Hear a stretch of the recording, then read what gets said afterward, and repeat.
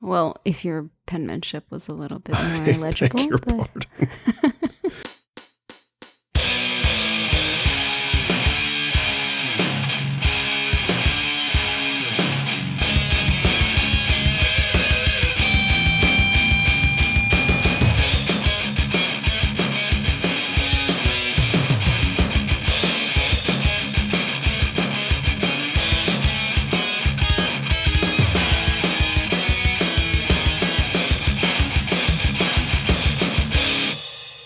Hello and welcome to another episode of Geek Chew. Our intro music is by my brother Ryan. I'm Eamon. And I'm Charlene.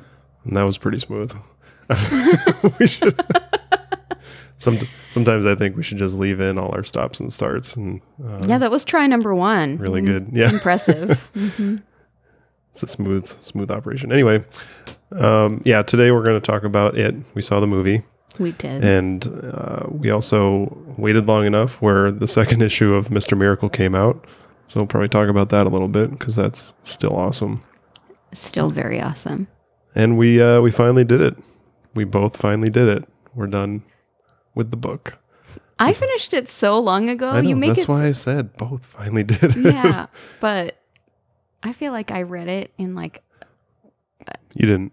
Book club book number 2, Autumn by Ali Smith. So we'll talk about that. Wait, what was the first book? Neil Gaiman, Norse mythology. Oh, right. Yeah. And we bought those at the same time. I saw that look. Like, we didn't actually do a book before this. No, I couldn't. It wasn't that. It was that I just couldn't remember, which is why I asked. Mhm. What was it? So, I don't know.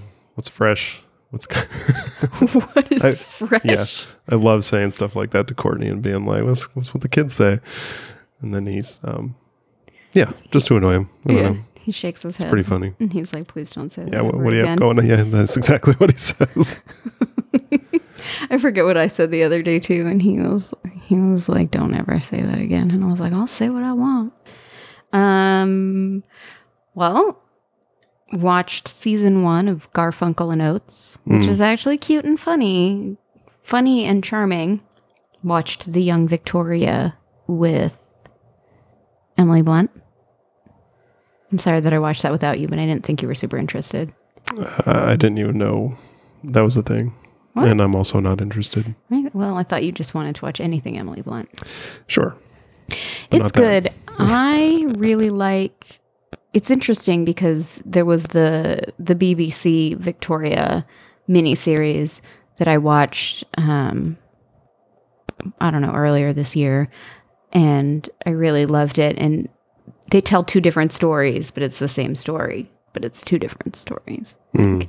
It's interesting the spin on each story and Right. which way, but I'm sure that there's like a little bit of truth in both. But so that was interesting. And I finally watched Moonrise Kingdom. I don't know what that is. What? It's a Wes Anderson movie. Oh my goodness, we should watch it, and we should watch it with Courtney. It's really funny. And adorable. It's Wes Anderson, so it's quirky, and yeah, I don't know. That's it. That's what I had. Okay. What have you been doing? There's a new Red Band trailer out for The Shape of Water, the new Guillermo del Toro. Oh, I'm so movie. excited. Yeah. I'm so excited for that movie. Yeah, the trailer's pretty good.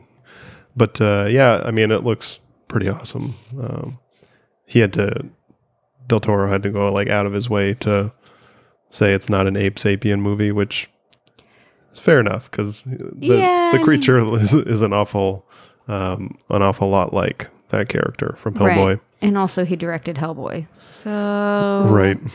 Also, I put out a photo of our fantasy football matchup leading. Oh, did you? Leading to week 1. You didn't see. You liked it. You liked it on Facebook. Oh yeah. Okay, I'm thinking like the after you had your astronomical win. I did really well this week too. I am announcing my astronomical win on this podcast. Sorry, did I steal your thunder? No, Oh. it's the thunder is the win. But it was good, especially after my weak showing in the first week. And I got my Batman statue that I ordered 6 to 8 months ago.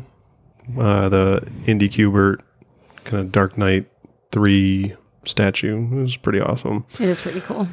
And also found that, or saw that there's a new version of the Mike Mignola Batman statue coming out. The Mike Mignola Batman statue looked really great in black and white, but it looks even... Color is ridiculous. Yeah, it's ridiculous. It looks like a cartoon come to life. Yeah. Like, it looks amazing. Yeah, like it's like 13.5 inches tall, too. It's like a big statue. So I will get that for my desk. Oh, okay. That makes sense.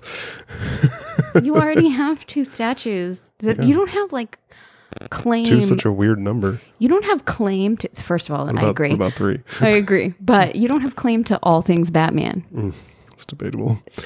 But speaking of Mike Mignola, though, images from the new Hellboy movie. The first couple have come out. Basically just Hellboy. David Harbour is Hellboy. Yeah, looks kind of the same to me. Looks kind of what? Look kind of the same to me. I mean, like, better, but the same. Like, just like a nice updated version. They didn't, like, do a whole lot to make I don't know how much you would really want to change. Exactly. I mean, it's Hellboy. It'll be interesting to see the new movie, which I'm very excited. I'm going to rewatch those with I've been waiting for the second Hellboy movie to become available somewhere streaming, and it finally is. So I'm going to sit Courtney down. We're going to watch them together, all 3 of us, right? Yeah. I was just about to say we meaning all 3 of us, yes, or we meaning you and Courtney. We also just sat down and watched What Happened to Monday, new Netflix movie. Yeah, I don't know. It was fine. It was fine. Nothing surprising. I mean, it was a little surprising at the beginning, the way it started to play out, but you could quickly see kind of where it was going, and it was, yeah, there was definitely no surprise reveal at the end, or, I mean... But these are the kind of movies that, like, I feel like, at least on the podcast that I listen to, people lament. This is just one of those kinds of movies, but this is one of those kinds of movies that's not really made anymore. Like, it's all these big blockbuster things and not these kind of, smaller, like the medium. Yeah, a little corny, and doesn't really have all that stuff going for it, or all that pressure on it to be like this fantastic movie. But I feel like the story would have done better if they hadn't had to have 7 sisters, just because, I mean, in that you just don't have time to focus on them, and they deal with that pretty quickly because it's too difficult. But also at the same time, if you're going to, like, get rid of certain characters, and I hope this isn't a spoiler, you want to, I mean, because I don't know who's going to watch it, but, or whatever. I mean, you kind of see that that's where something's going to head anyway, but so I hope it's not too revealing, but I don't feel like you know enough about the characters for it to really be like an emotional blow to you when you lose a character like that. There just isn't that much time, so you're just not invested in the same way. So I feel like it's lacking in that respect, but I mean, overall it was, I think, like an interesting, like, story that they were trying to tell, and like what they were trying to do as far as like what they're saying about like people and government and how it affects people and what they're, what could really be happening, and conspiracy stuff. I thought that was an interesting thing and worth watching in that respect. Yeah, I mean, I think it was worth it, I guess. I don't know. 2 hours of your life for, I mean, what else were we going to do, I guess? I don't know. Read a book. I mean, watch something else. So let's go to Mr. Miracle 2. Already? Okay. Well, I mean, I think we've already been recording for probably 10 or 15 minutes, so get it moving. Well, I just didn't know if you wanted to start with it, but cool. Oh, I mean, we could. You already said Mr. Miracle 2. Things that I had written down. Well, that's the opposite of the order that I had written down. So. Well, maybe you should host the podcast. Don't I? Do you? Don't I? So we talked about Mr. Miracle #1 on the last podcast that came out. So it's Tom King, Mitch Gerads, and the second issue was really good. Like, I mean, no letdown from the first issue. No letdown at all. And we were talking about it just before. Like, I want to like frame all these covers and just put them up. Like they're really beautiful. The second issue, the cover is just kind of out of this world. It's so amazing because I think that I hope it's not lost on like the general public, but I know that people who look at comic art and stuff can truly appreciate the kinds of things that are genius about this cover. Just the amount of emotion in the face, and it's just a profile face, and he's a like masked profile face, full mask, like a full head, like Spidey mask type mask, like, and it's not like a digital representation, like that's moving. It's a still profile. I know I said it earlier too, and for some reason I just couldn't pull the word out. It's just amazing and beautiful, and like just like gripping. Yeah. So, and it kind of, I mean, like, and I said this to you before, like it reminds me of what our Jacob can do with like just his stick figures and like a circle and 3 lines. Yeah, and well, he usually has the eyebrows too, but like just how expressive it can be. Yeah. So like, you know exactly what that little stick man is feeling and like doing. It's amazing to me. Like, and it's such a difficult skill to be able to do, you know? I mean, it truly is. People think that it shouldn't be that hard, but it truly is. Yeah. So the book, I mean, it sticks with that 9-panel page. Yeah. The format from the first issue. The first 5 pages of the book, or last issue ended with them going to Apocalypse and New Genesis to fight this war against Darkseid. The first 5 pages are just different battles that Mr. Miracle is fighting, and the way some of them play out are pretty funny. But they're also all kind of the same battle too. Like he's fighting like the he's just getting sent to different fronts to. I mean, it starts with just one parademon. Got it. I think that's what it is, right? That's what they're called. Maybe. And he gets progressively tired and more tired. And then the 6th page is, I mean, the book is legitimately like super funny in a dark way. Yeah. I mean, but also just like straight up funny in some parts, like that 6th page with him and Big Barda when they're trying to get cleaned off from the battle. They're trying to figure out how to work the shower. And he's like, that's not to me just straight up funny. Like, I think that's funny, but also like he's crazy. Right. He's standing in this shower that's clearly not running, and the mother box says it is. He's like, it is? Am I clean? And Big Bart asks him if he turned or if he left it running, and he's like, I didn't turn it off, if that helps. It's so funny. That was very funny. There are lots of like the same themes that carry from the first book, like with the repetition, but this time the repetition is for New Genesis, like over and over, and just like Darkseid is just the one time. Right. So it's like an interesting dichotomy from the first one to the second one to me, but still really have no idea what's real and what's not real. I mean, it just seems so dreamlike, but also not like everything's specific enough and like cohesive enough that it's not like a dream. Right. Like and there's that like the page in the book where he thinks he might be dreaming, where Metron is there telling him that he will not see the face of God, or something, that you should not. You will not. Yeah. And he can't tell if it's a dream, and he's telling Big Barda that Metron's here, and she's like, tell him it's late and we have to get up early. Yeah. And then, I think when I was reading it, I texted you a picture of this exchange.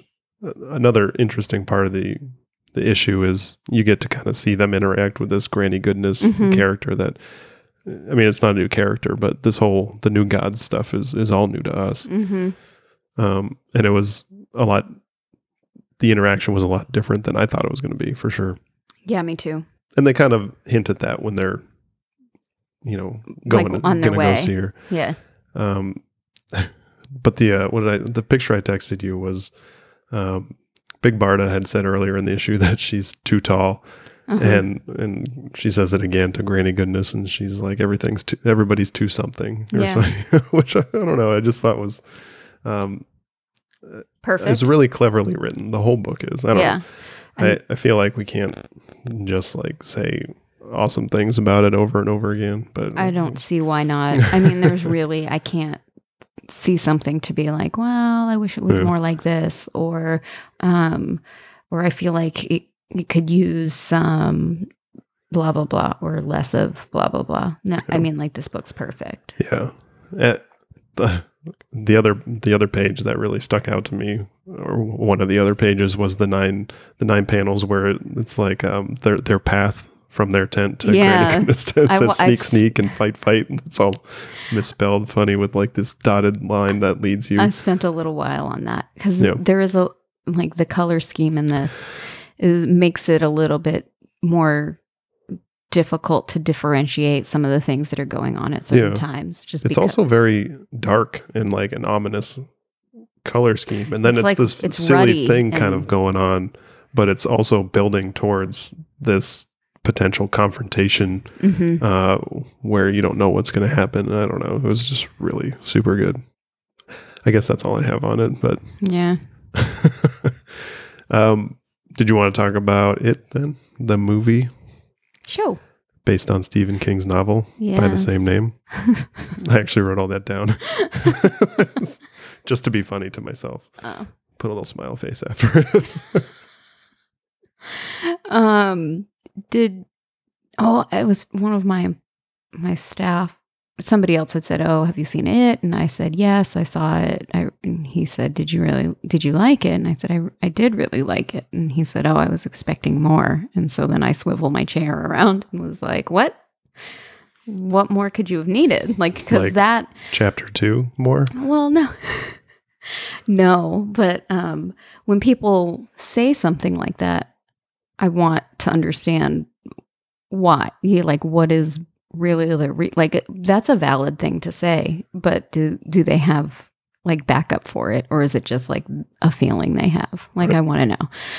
But anyway, one of the other girls, she goes, I heard that the writer guy, whoever, thought it was better than he thought it was going to be. The writer guy? Yeah. Stephen King? Yeah. Well, that's specific. Yeah, exactly. I was like, what? Wait. And that turned the conversation a completely new direction. Because I was like, wait, now we're stopping this and going to how you don't know the name Stephen King. But. Right.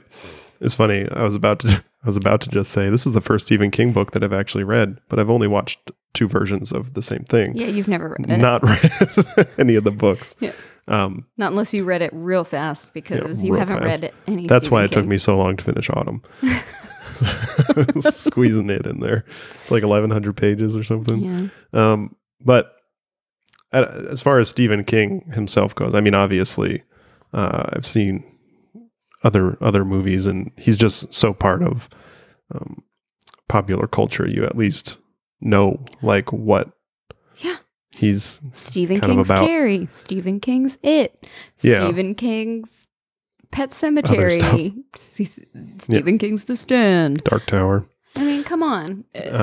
But I mean, you and watching, I don't know, watching the movie. I said this to my parents when I was telling them that we went to see it. Like, you can just, I didn't get it from the 1990 miniseries that we watched, but it definitely, I think the way that the movie was shot, I mean, it feels like it's pulling from Stranger Things, but I mean, like, in a cinematic way, whereas, Stranger Things probably pulled a bunch of their influence from Stephen King. Yeah, for sure. So kind of built on, but I mean, the kids were awesome in the movie. I mean, they were so funny. It's like the Ouroboros, snake eating tail. Mm-hmm. So I don't know. I mean, I guess we can start with just the one thing not the one thing I had written down. I have other things written down, but the first thing I had written down was just like the opening scene and how good that was. I mean, it wasn't different from my understanding is it's, that's how it plays out in the novel. That's how it played out in the 90s miniseries, but it was just really well done. Like, know what's going to happen. And then you don't know what's going to happen. Really know, exactly what's going to happen. Which, kind of ratcheted the terror up to a new level, I guess.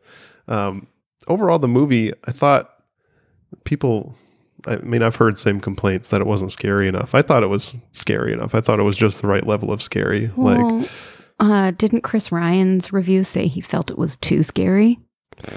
I don't remember. I know I listened to him. And the reason why he said is because there isn't enough of a break in between the tension that you just felt that sort of pressure the whole time, which I actually enjoyed overall. Like that.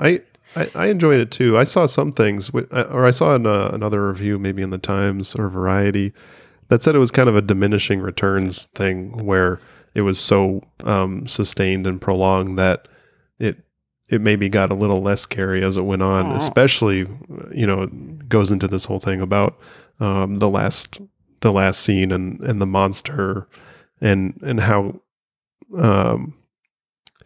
digital effects have kind of, while they ratchet up the realism and like what you can do, it also somehow has made things kind of homogenous. Yeah, I mean, I will say that the final scene probably wasn't what was the big scare. Yeah. I feel like the big scare came much earlier. Yeah. When I screamed aloud in the theater. But but like I didn't feel like the like jump scares, so to speak, were like too jump scary, like because it wasn't just like nothing. I mean, it does things like build to the scare, so you know that it's coming, but then it still gets you. Yeah, I mean, the jump scare part is like a loud noise or a big motion or just something scary, but like when the slides start clicking through, like yeah, basically what's going to happen. But it just builds that tension. I don't know. I liked it. I liked it too. Did you see? Here's another thing I liked about it before I move on to this other thing. But I felt like it was not just like a good scary story, but just a good story where you learned something about the characters and you felt something for the characters and you felt that they were a team and you understood the tensions that they had with each other and also like when they were close and why they were close. And I feel like for the amount of time put into that, and I think that was really well done. I think part of that is because they don't do what the miniseries did. They don't jump back and forth in time. We referenced chapter 2, which I was signing the check when it said chapter 1 at the end of the movie. So like, I didn't know that they were going to split it up into 2 parts for the adults and the kids, but the whole first part is just the kids. And it really shows the losers group, come together. And I feel like I didn't, which was fun for me is because I didn't get through, I think I only got through about half of the miniseries. Like 2/3, yeah. We watched 2 hours, and the last hour I watched the next day. I feel like the last hour had a lot more of the kids stuff in it, maybe than I don't remember specifically. I don't think it did actually. A lot of adult stuff. Okay. And actually, in my head, and I might be wrong, but the final scene in the movie with the kids kind of mirrored or was the final scene with adults in the miniseries. Oh, interesting. So I'm not sure, how chapter 2 the movie will play out. And I mean, I could definitely spoil it somehow. Where could I find out? But I don't know. I mean, I thought the kids were all really it was funny. Finn Wolfhard as Richie, the kid from Stranger Things. He's just, foul mouth, like ragging on each other, all the kids and everything.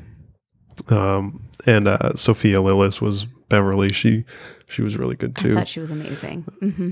And I don't know. Bill Skarsgård was Pennywise, the dancing clown, and he was scary. They did do more of like it being this entity that kind of builds on your worst fears. It wasn't like just the clown, which I feel like it was more just the clown in the miniseries. Yeah, but the clown he's pretty present through the movie also. I don't know. I mean, it was good. It's set in the 80s, 89, which is always fun. I don't know, for some reason. It's just, but that's all I had for it. Have you seen the James Corden IT? No, I saw the. Oh my gosh, it's hilarious. I saw like a picture of the clown. It's really funny. It's really funny. It's just, it's just like a couple minutes long, so you should go see it. But it's pretty funny. Yeah. It was funny. That's all.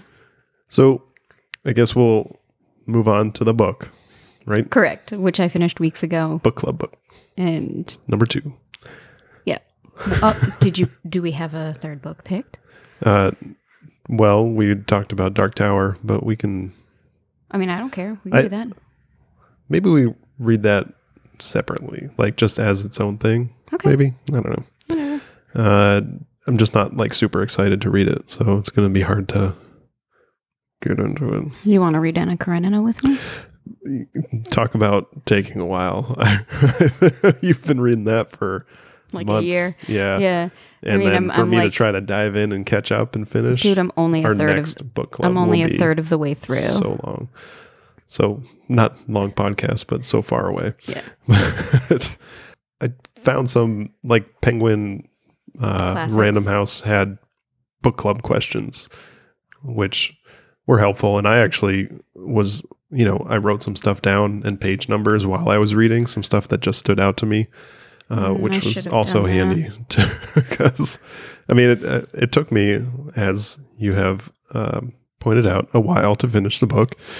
And so it was good to have those reference notes. Like I was actually going to be held accountable for something, maybe study. Yeah, I should have approached it in that way as well. So you've read several other Ali Smith books. I think I've only read the one. Yeah. As a matter of fact, while we were sitting here getting ready, I just ordered another copy of The Accidental because mine is lost. And that's still my favorite Ali Smith book. Yeah. And it's the first one I ever read. And I want you to read it. So yeah, we did How to Be Both was the last one we read together for like a book club thing. And this one is it was really good. I really enjoyed it. It's the first of a 4-part series. It's gonna every season. And when I first started it, I told you I was like, this is like not like any of the Ali Smith books that I've kind of read before, even though I guess it was only one. But she has a very definite style. But I mean, the book starts off with like this clearly dream sequence, and then goes into this really funny anecdote about trying to get a passport done. And it was just this kind of A to B kind of presentation of a story to begin with. It definitely got into a lot more of like literary allusions and stream of consciousness kind of conversations with yourself or with nobody. But I don't know. I really enjoyed it. So I'm not sure how you want to approach it. However you want. I'm game since clearly my notes aren't going to be as thorough. What I can say, what I love in general about Ali Smith is that she does play a lot with like perception and time. And especially in this book with the time, with time is an interesting thing, and as it was in How to Be Both. But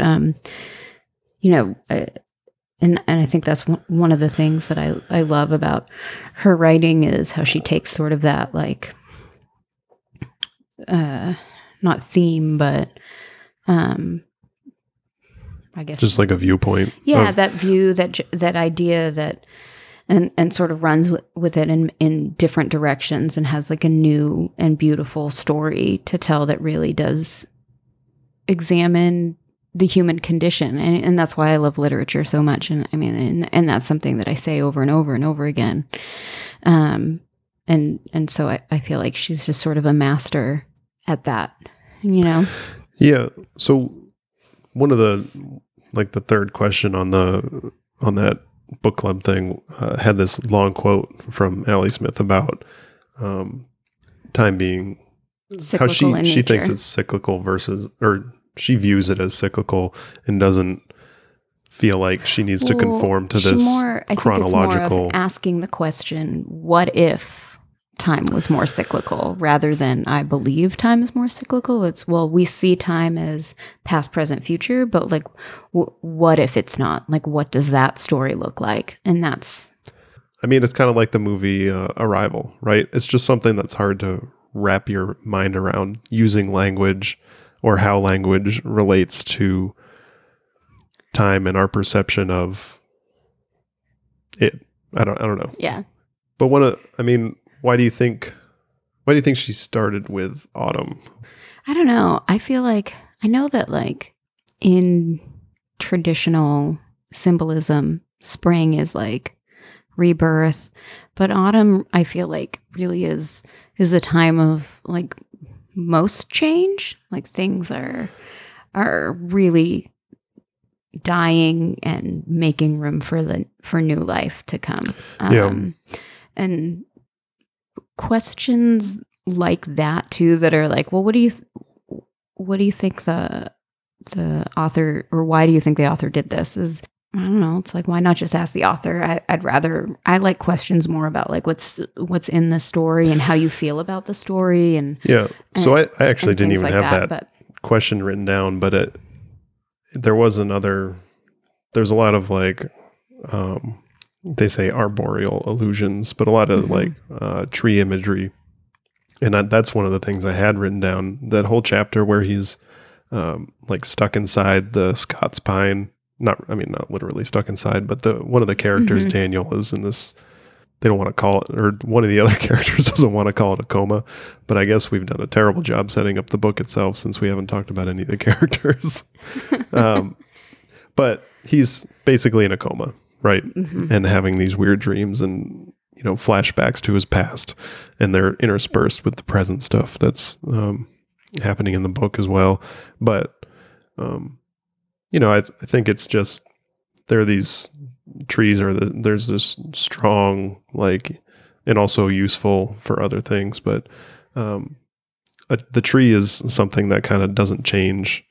Well, it's rooted. It's firmly, that's what I mean, in place. I mean, it definitely changes. That was actually she has this, it sounds stupid to say about a award-winning author, but she just has this way with language. I know. But she talks about like how, when Daniel is stuck in the Scots pine and he's remembering back to when he was a younger kid, she doesn't say he's 16 years old. She says he's 16 summers old, which, just something beautiful. Small like that. Yeah. And it made me think of like, for some reason, it made me think of like the rings on a tree. Yeah. And I mean, that's an interesting way to like judge the passage of time, rather than just saying a year, because like you really, like, you feel your summers, right. Like we just ended a summer here, and, that's one more summer that's gone by. Yeah. It's just beautiful. Right. I don't know. Do we want to mention what the story is about? Yeah. Well, I was just going to say, that chapter ends with more talk about like the trees and the burning the ashes and using that to kind of fertilize for the next seasons and, rebirth, like you were talking about. But you can go ahead and describe the book. I'm just going to do, it's a lot easier, I think, to kind of just describe the basic premise of the book, right, than it would seem based on other things and reading it. Basically it's and I don't remember what's her name. What's her name? Elizabeth. Elizabeth. That's right. With an S. Yes.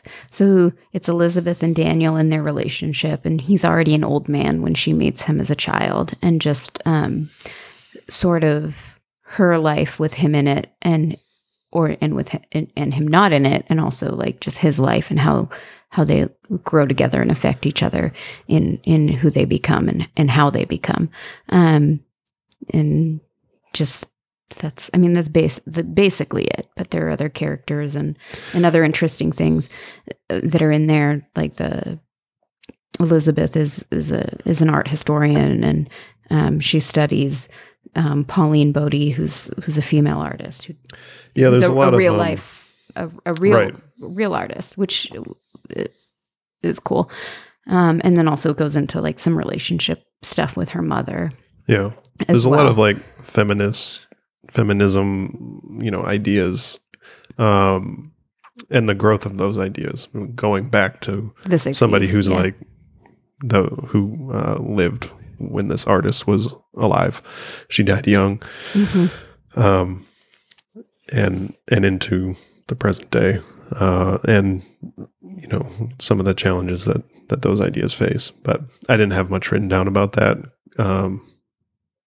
But whatever. I don't know. I mean, you probably had more than me. I have Pauline Bodie, female artist.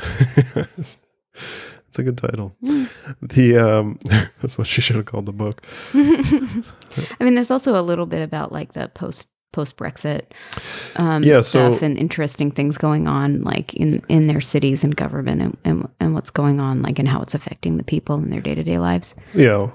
So that was another one of those, like, I think those kind of the stupid book club questions that was in there. It said something like, reviewers have called this the first post-Brexit novel. What do you think they mean? And I mean, I think they mean that it's the first post-Brexit novel that deals with anything that with post-Brexit. And it was really strange to read something that was so present day mixed into because I feel like that just happened. Yeah, it did. And then we've had this book for a while, but there's a lot in there about it and about what it means and about. What's interesting because it ties to the same things sort of going on in the time with Daniel's youth, and just like it being a time of change for the world. Talk about cycles. Exactly. I don't know. There's this page where it's like a page and a half where she's just kind of searching to describe the divisions of the country, about how people feel betrayed and how people want their country back and how people hate immigrants and how people are bigoted. And, it was like a solid page and a half of just like line after line about how different people from different sides are probably feeling about all of that. Mm-hmm. And I actually, when I was going through this, it reminded me of an article from The Atlantic that I just read yesterday, which, I mean, it's talking about the U.S. instead of Brexit, but it's the same basic like origins of division. I wrote it down. It's called Challenging All Dogmas and Right and Left, and it's by David Frum. But he talks about these two books that just came out, basically. The Once and Future Liberal by Mark Lilla, and The Working Class Republican by Henry Olsen.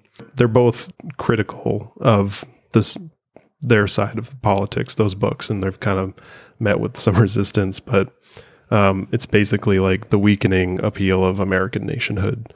Like the left is too, involved in victim group grieving and purist ideology versus like principles of the New Deal, and the right took the wrong lessons from Reagan, who said, I want to be remembered that I appealed to your best hope instead of your worst fears. And it's just those isolationist kind of themes that are kind of running through culture everywhere. That's pretty broad. Yeah. Self-centered, something like that. What's important to this guy?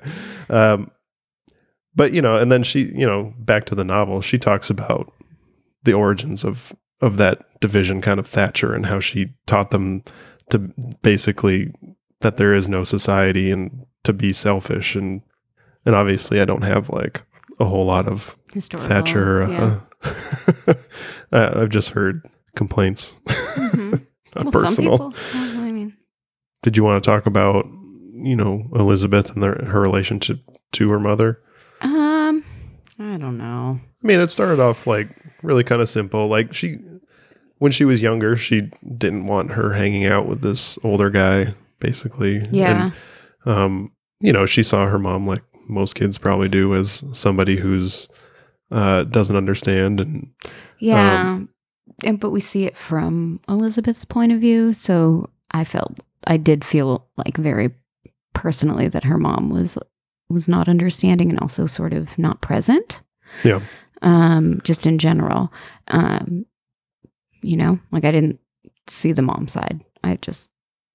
Right. And that's probably deliberate because she definitely changes through the novel. By the end, it was this very strange, I guess it's not that strange, but this whole little story offshoot about her mom going basically on this like Antiques Roadshow television program and meeting some celebrity that from her childhood, and they get hooked up in a friendship or a relationship. Yeah. But I guess, the central relationship of the book is definitely Daniel, which is funny because, it does do the flashback thing, but he's basically unconscious through the whole book. Right. I mean, I was just about to say it's interesting because while the book does center on the relationship of these two, we get almost none of them being together in the present. Yeah. And being together and lucid in the present. Right. So that's just interesting because you still do get they build their relationship from their past interactions and just also their past interactions where they're not together. You see the influence of the relationship that Elizabeth has had with Daniel through you see those influences in the stories that we see with her when he's not present in her life at the moment, Yeah. I don't know. I guess that's all I really had written down. It was a good book though. I'm very excited for the next one, which I assume will be winter. Yes. I was actually just trying to, I thought briefly, I wonder if they'll, because fall and autumn, how she decided on autumn, probably because it's a better word. But I was like, I wonder also, if there's another specific, thing to call. Because if you call a book fall, it could be also mean something completely different. But I think winter is basically just winter. So I'm gonna guess that will be the title. But I guess we should wrap it up. It was fun. I enjoyed reading it, and then I actually enjoyed going back and while some of those questions were kind of goofy, they did work as a good guide of something to build our conversation on. And I you did kind of felt like I that because definitely trying to write a paper on it. When I have all these notes written down, which is probably not great for podcasts because I'm squinting and being like, what did I write there? But if your penmanship was a little bit more legible, but I love your handwriting. I'm just saying it's not super legible. So that'll do it for this week. And you have anything left? We're on the Twitters, on Facebook, and Instagram. So, and leave a rating review on iTunes. We haven't asked in a while. Just do the two people who listen already have done that. So, yeah, that's it. It was fun. It was smart. We liked it.